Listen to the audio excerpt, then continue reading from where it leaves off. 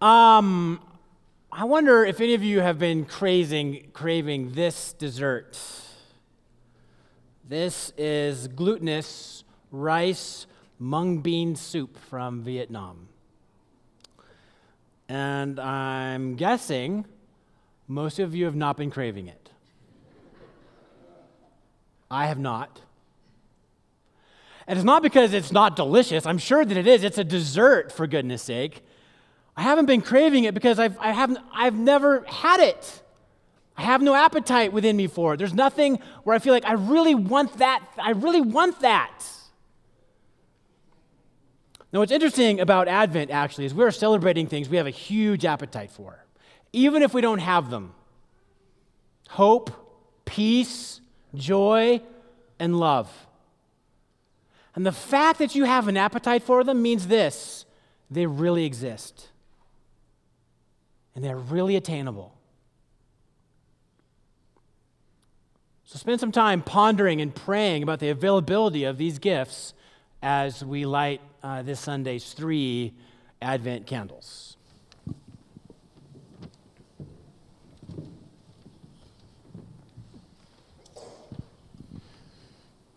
We light the candle of hope as a sign of the coming light of Christ. Advent means coming. We are preparing ourselves for the day when nations shall beat their swords into plowshares and their spears into pruning hooks. Nations shall not lift up sword against nation, neither shall they learn war anymore.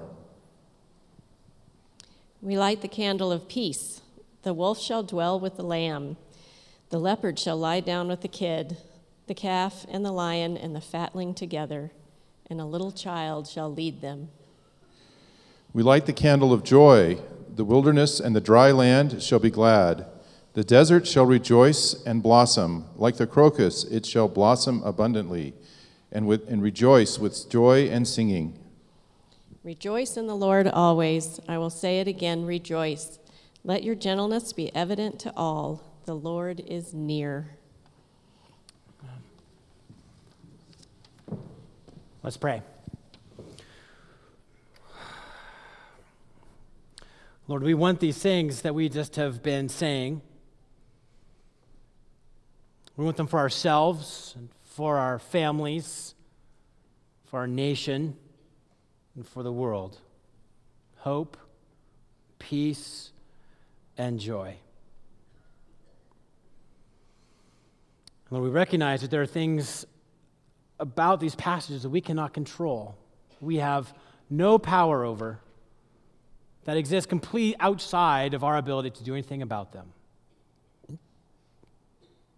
But as we come to your word this morning, when we find that in your word there is both an answer and a response to these things, that there's something that you have done and are doing that will bring these to us.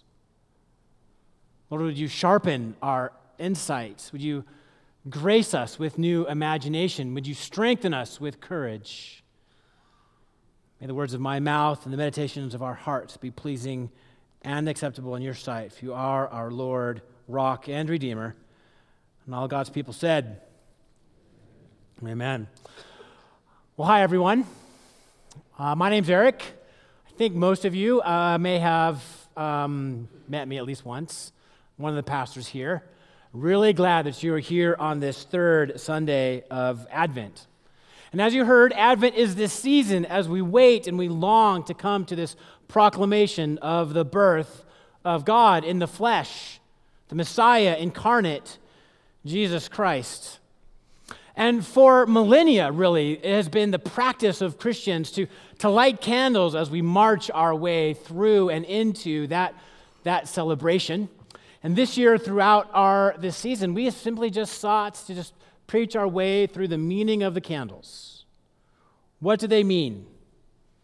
How are they sort of help us as we march our way towards the birth of Jesus Christ?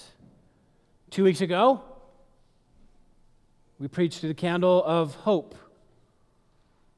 This reminder that there is a horizon beyond what we can see that is good and beautiful and whole. And last week, we preached through the candle of peace, and as it turns out, it was kind of an intense week. We need a Savior. We need God to step in from outside our system to enact salvation for us. And this week is the candle of joy, and it's the only candle of the 4 that's a different color. The other 3 are purple, and purple is this color of penitence and of preparation, of longing and repentance.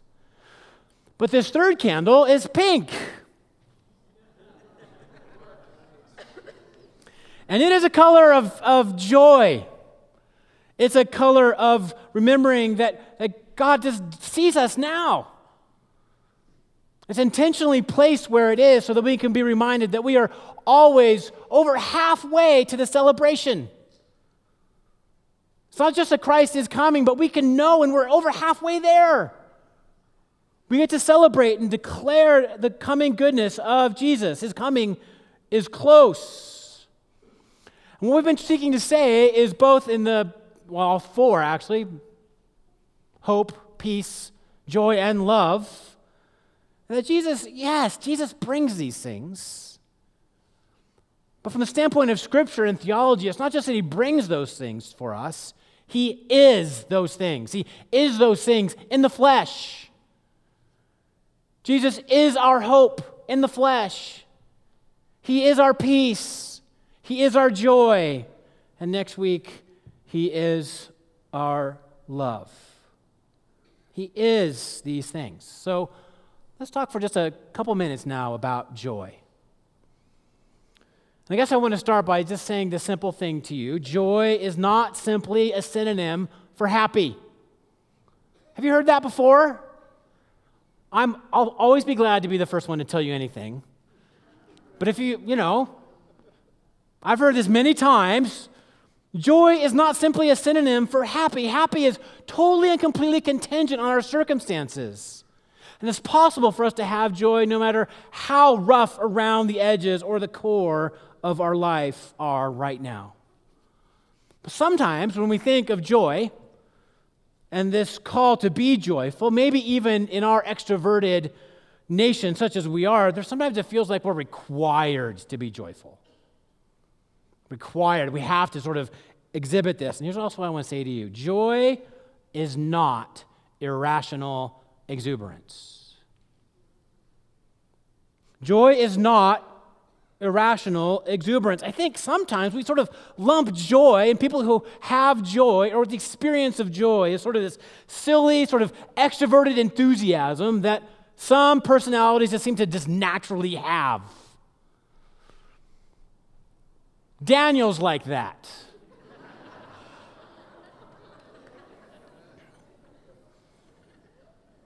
Joy is not something that is reserved just for some personalities. It's a gift and a fruit of the Spirit that all of us can have. It's part of the sweetness that God has in mind for all of us. But I think some of us think of joy like this. Wow! What's this? This is the North Pole. No, it's not. Yes, it is. No, it's not. Yes, it is. No, it isn't. Yes, it is. No, it isn't. Yes, it is. No, it's not. Where's the snow? Why are you smiling like that? I just like to smile. Smiling's my favorite. Make work your favorite. That's your favorite, okay? Okay. Work is your new favorite. Fine. It's time for the announcement. Okay, people, tomorrow morning, 10 a.m., Santa's coming to town. Santa! Oh, my God! Santa here? I know him. I know him. He'll be here to take pictures with all the children. Yeah. Just keep your receipts. 10 a.m. tomorrow. 10 a.m. tomorrow. Santa's coming to town. Yes. Sign this for me. Oh, hi. Santa's coming.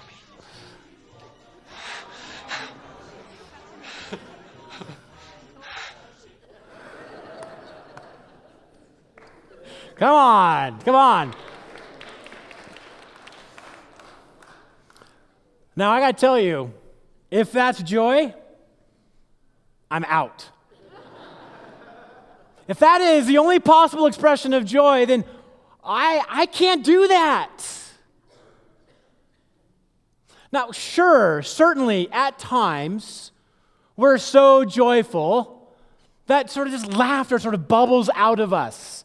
We squeal in delight. There's something that's just bubbles up beyond how much we can contain it.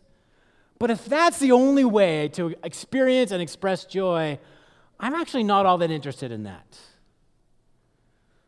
Joy needs to be something beyond sort of just this Pollyanna-ish kind of unreal self-deception that the world is just all unicorns and rainbows.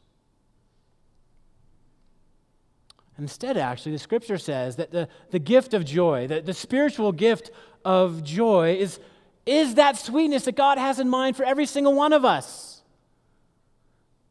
Yeah, you too. When God says to live in the fruit of the Spirit, he actually doesn't have it sort of parceled out by personality types. Every single one of us can experience every single one of these fruit. This is part of the sweetness and the goodness of living in Christ. You can express and possess love, joy, peace, forbearance, kindness, goodness, faithfulness, gentleness, and self-control. Joy is not sort of this, irresistible, sort of irrational exuberance. It's something intended for everyone. It's something that is grounded in reality and something deep about our horizon.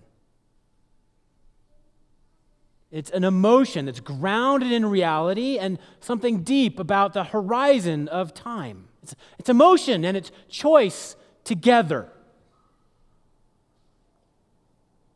Which leads me to this first point I want to make sure you know about. Joy does not depend on our circumstances.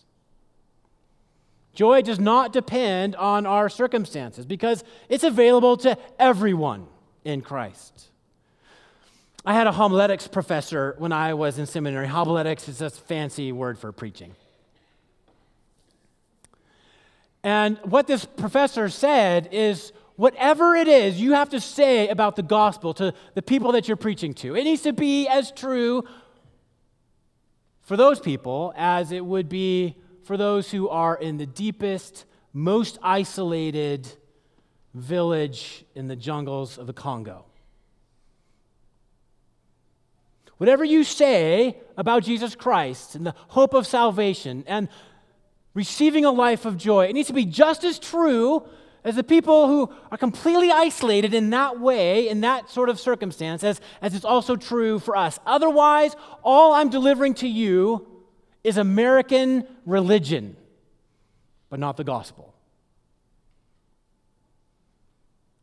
Whatever we need to say about joy needs to be true there and here. It needs to be true whether your floor is heated tile in the bathroom or there's a trough of mud that runs right through. It needs to be true if you drive an Audi or if your mode of transportation is simply just calloused feet. It needs to be true if you bought your clothes at a department store or if they were handed to you in charity off the back of a pickup.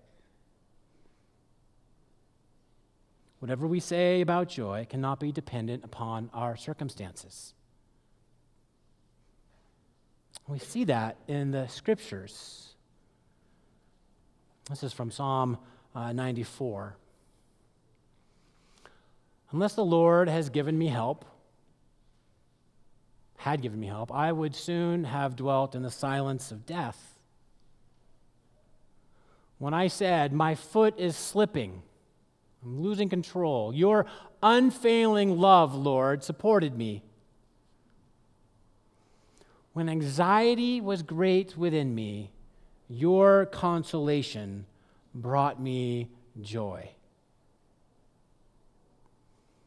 Now, I think it's probably true because of where we live, that most of us have not received our clothes from the back of a pickup, or have a dirt floor, or walk everywhere on bare feet. But what is true is that we live in the loneliest nation in the world.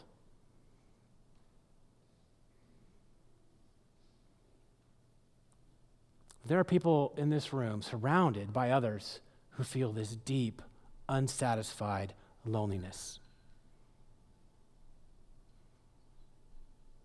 Completely and utterly disconnected. And the scriptures say, when anxiety was great within me, your consolation, Lord, brought me joy. Joy is not dependent upon our circumstances. Do you wake up like I sometimes do around 4:17 in the morning and already you can feel the burn of the day? Have you had that experience? Your mind sort of just flips through all the stuff you need to do and should have done yesterday and better do today. Has that been your life at some point? Friends, joy still can be yours. When anxiety was great within me, your consolation brought me great joy. James chapter 1 actually says that we're supposed to consider it pure joy, unadulterated joy when we face trials and tribulations of many kinds. It's actually possible to face those trials and tribulations and consider it and experience it as joy. This is one of those gifts of God that's not dependent at all upon our circumstances. In fact, we see this in the passage. It's listed as the passage for today's sermon. Rejoice. That's enact joy. It's the verb joy. Rejoice in the Lord always. Did you miss it? I'll say it again. Rejoice. Let your gentleness be evident to all. Why? Because the Lord is near. Now, it might be helpful for you to know that the writer of this letter, a man named Paul, was writing to a church in Philippi. And he was writing from a prison. And prisons were like disgusting, difficult, hard places of deprivation, much harder than what we have now in our prison system. I'm not advocating we go back. But in the middle of that, what Paul says is joy, rejoice, hold on to the promise. 19 times he uses this word. How can he use this word? In the middle of prison? In the middle of being stuck? In the middle of being handcuffed? Well, it's because joy is not dependent upon our circumstances. Which, as an important side note, I need to say this. You also cannot create joy with your circumstances. Church, you need to hear this. Whatever our material comforts are, whatever protection and security you have put in place, whatever vacations and experiences that are on the horizon for you, they will not create joy.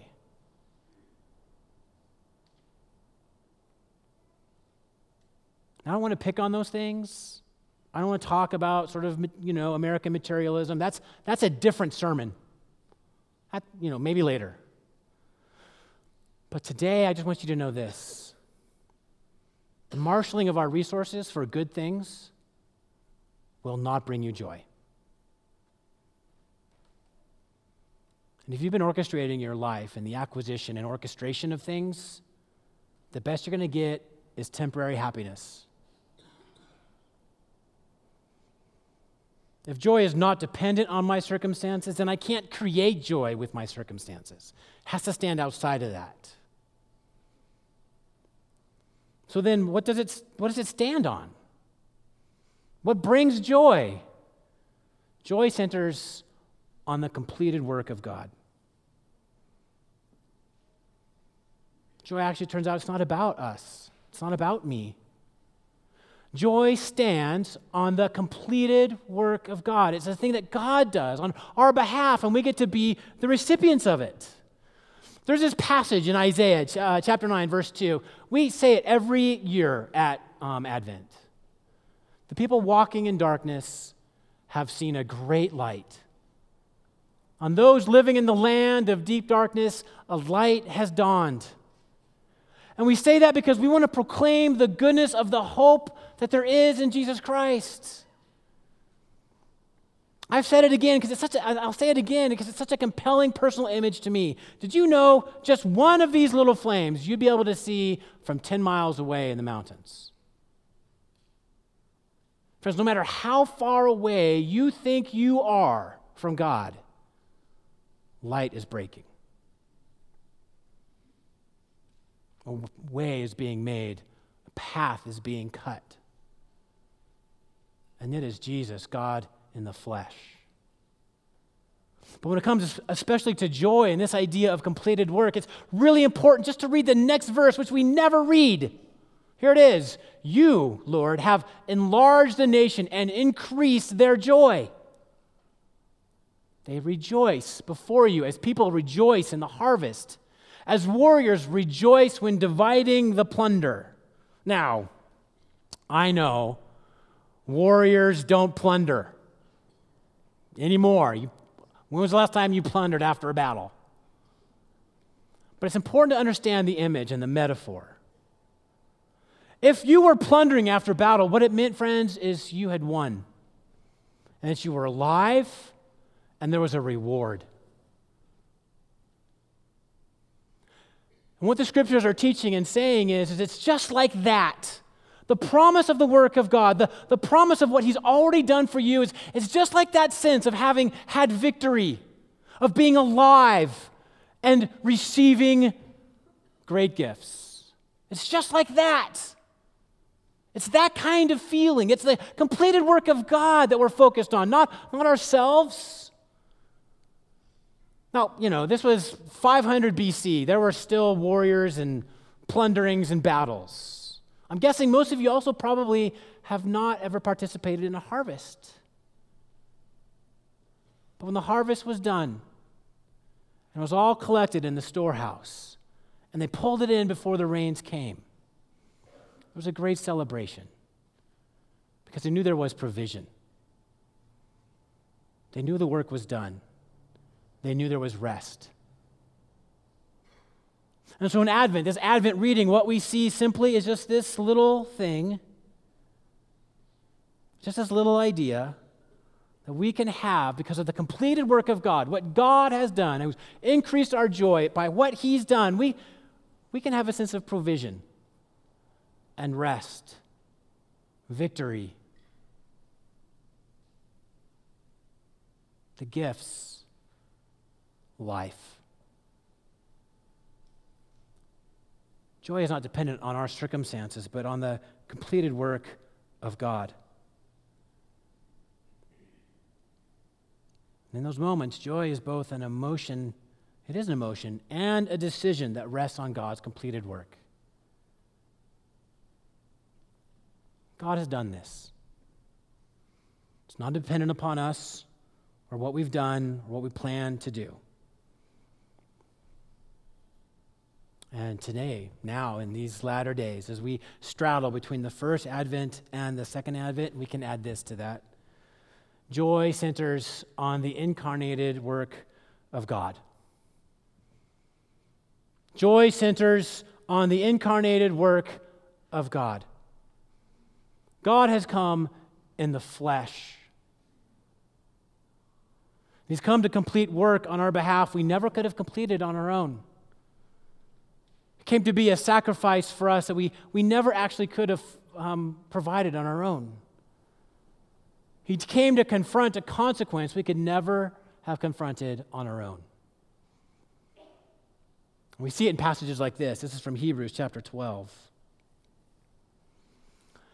And let us run with perseverance the race marked out for us, fixing our eyes on Jesus, the pioneer and perfecter of our faith, For the joy set before him, he endured the cross, scorning its shame, and sat down at the right hand of the throne of God. Consider him who endured such opposition from sinners, so that you will not grow weary or lose heart. Friends, joy comes in Jesus Christ. A lot of times in Advent, we really want to focus on Joseph and Mary and the baby, and I get it. I love babies.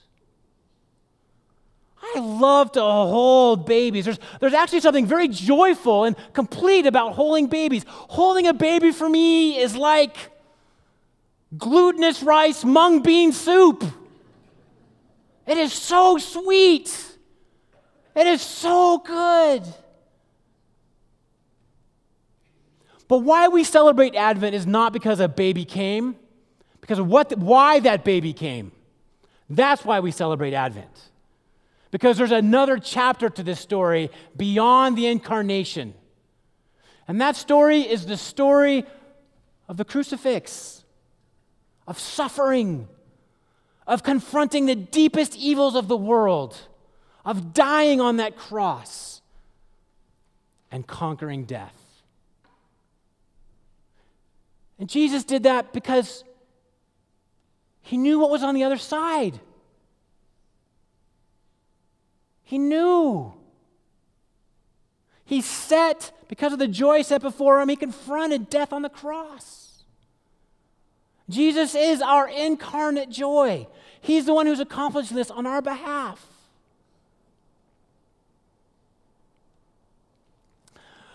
We are parenting in my home 4 children. Amy would say 4.5 children. And there have been times from time to time when we've sought to parent those children where something really, really, really awful has happened. Someone gave someone else's doll a haircut. And there's weeping and gnashing of teeth. There's been an accident on a bike, and there's a bloody knee, and the bike is scratched too. The paint is scratched. It's the end of the world.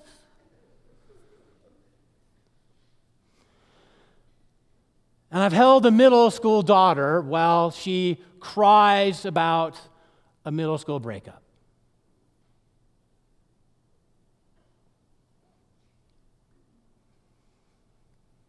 And you know what I'm able to say to them in that moment? There's something beyond this. If you've ever had a child, or if you've ever worked with a child, you can say there's something beyond this immediate moment. There's something that's already kind of out in front of that. Don't worry. I know that your doll will never look the same. It's okay. Better things to come.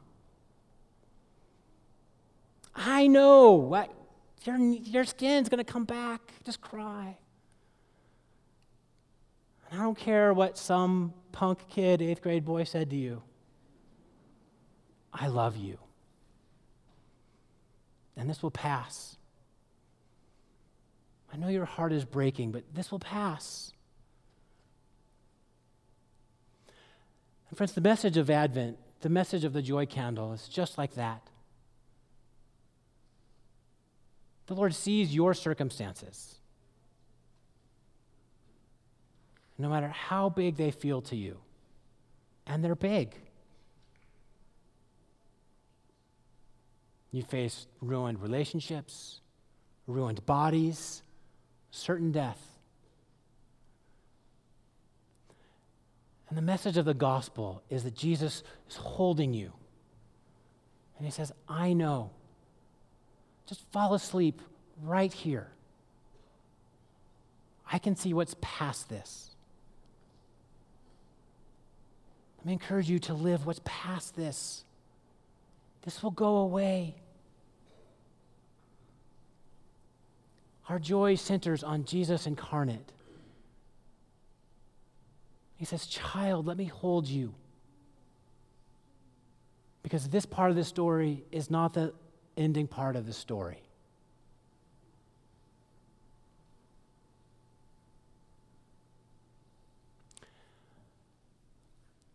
I looked for a really helpful definition for joy to conclude today, and I found this by Rick Warren, who's a pastor in Los Angeles.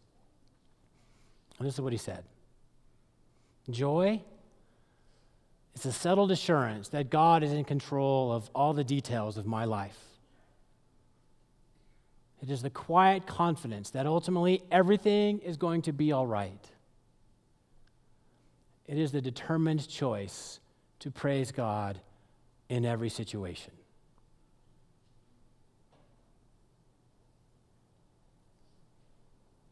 Friends, this is the declaration of Advent.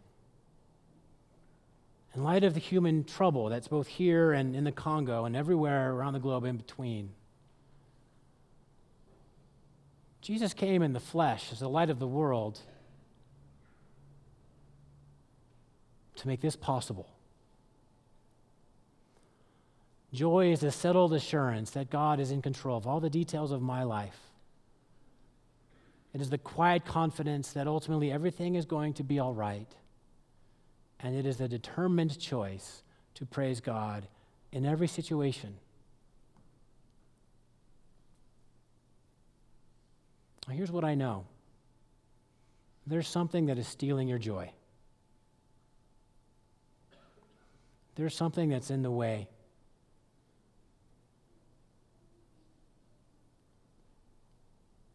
Would you let Jesus embrace you today and remind you there's something beyond it?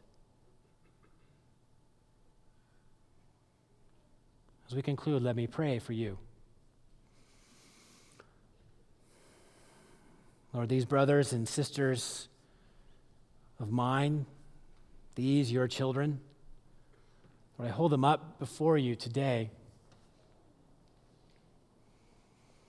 Lord, we know that there is something that's gnawing at our quiet confidence and assurance and determined worship.